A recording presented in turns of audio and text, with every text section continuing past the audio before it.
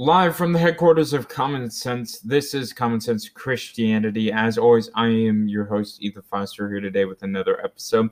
For those of you joining our Instagram live stream, I apologize. I haven't been uploading a lot.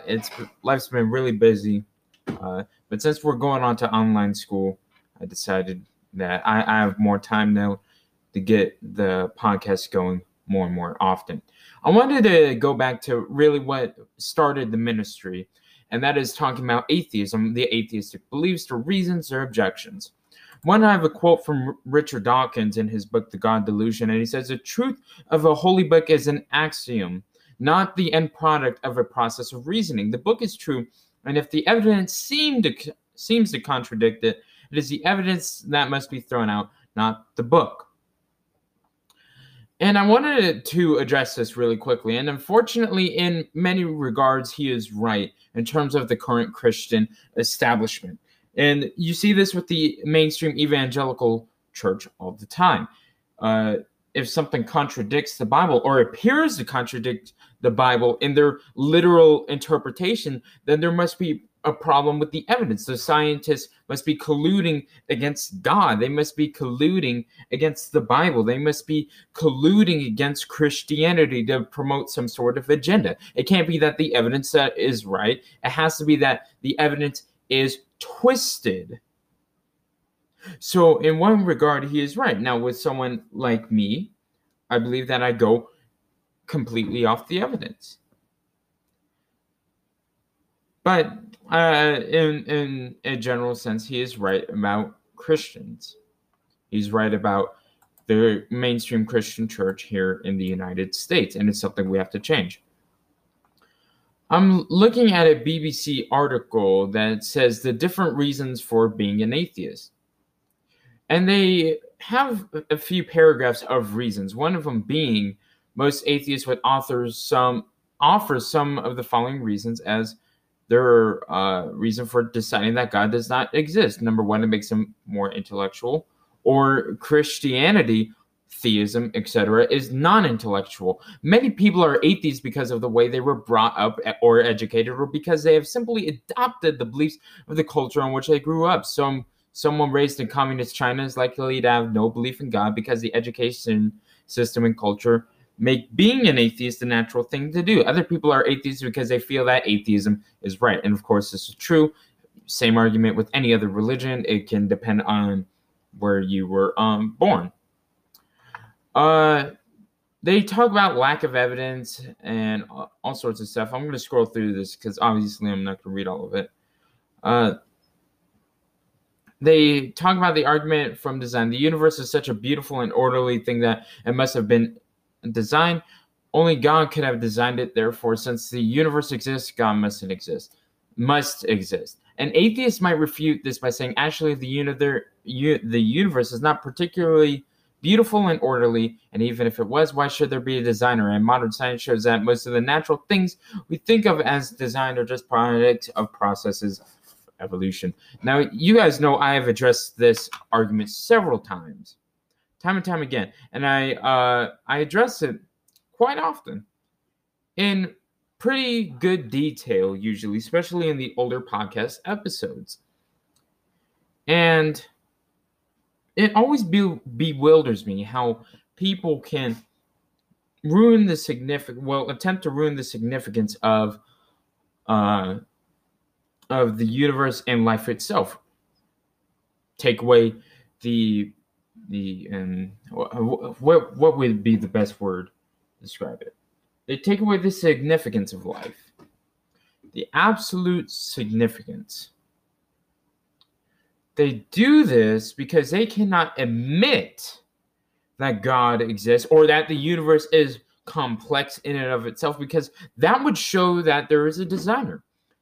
I want to read this again. And even if it was, why should there be a designer? That's the quote. Who in their rational mind would say such a thing? If something is complex, there must be something equally, if not more complex, that creates the thing. You have a car, there must be a car designer. If you need your car fixed, you have a car mechanic. There is a connection, a line to be drawn when you see the end product of something.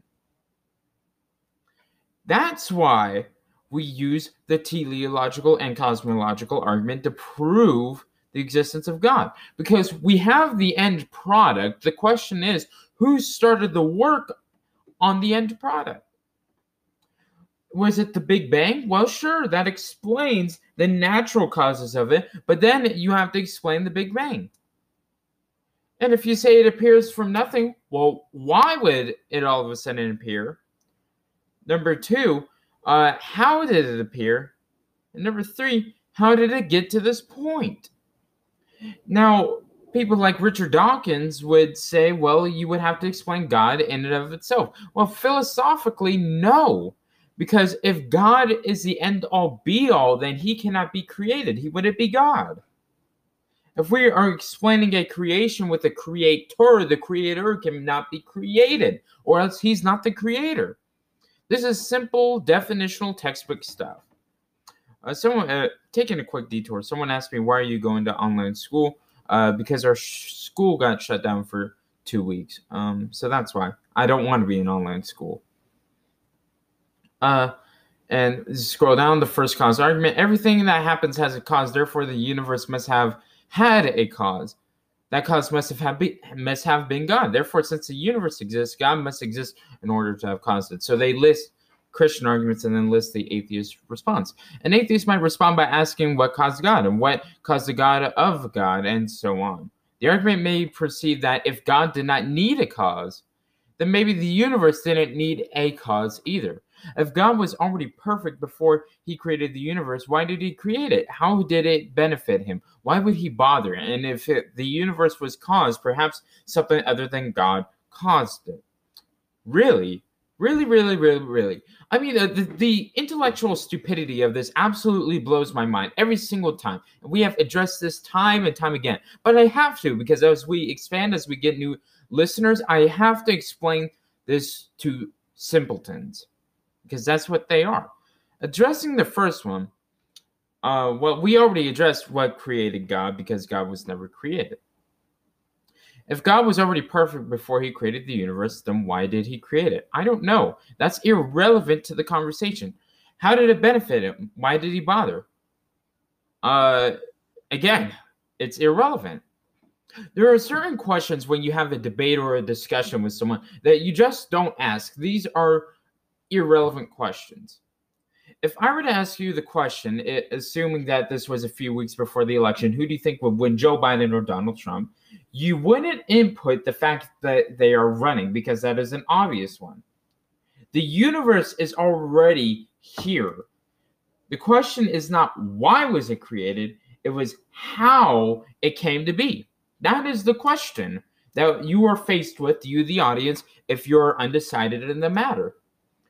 If it was a presidential election, you would decide, who do I want to win, or who do I think will benefit it more? Not why did Joe Biden run, why did Donald Trump run, because that is irrelevant to the question itself. So I do not get the reasoning behind this argument.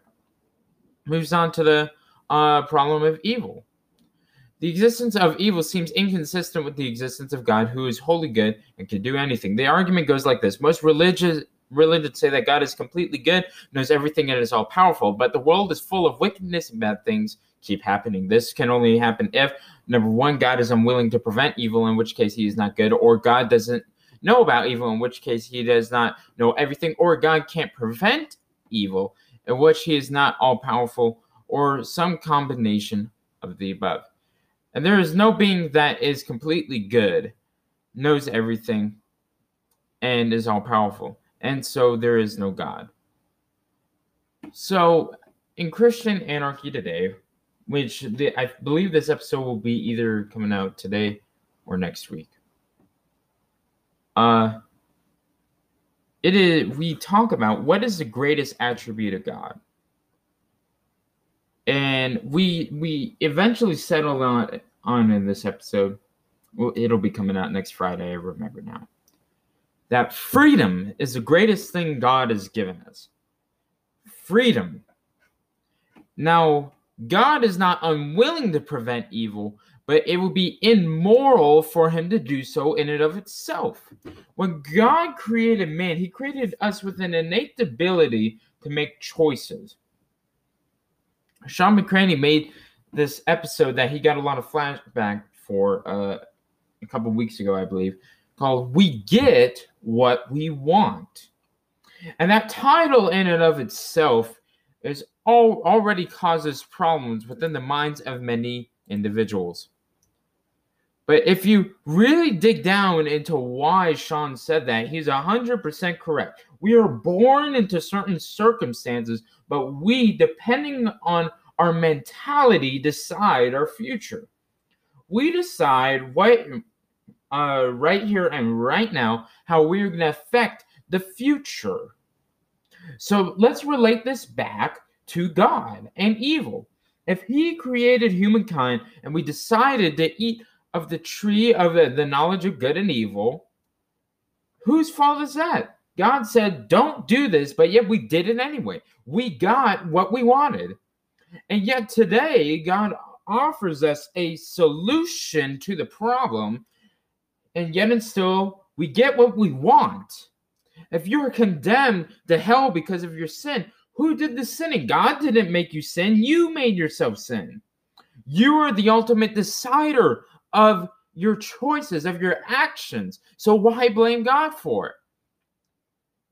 Do you understand how irritating it is to listen to the circular logic of argumentation? For the most reasonable people in the world, at least I claim to be, they are very stupid in their thinking because they do not understand the philosophical basis for what the Bible and what God, Yahweh, is built upon. And it continues down these lines. They go over a lot of talking points, and I will not get into them because I think it is unnecessary. You get my point. Atheism is just a cop-out of any intellectual thinking. Atheism explains nothing.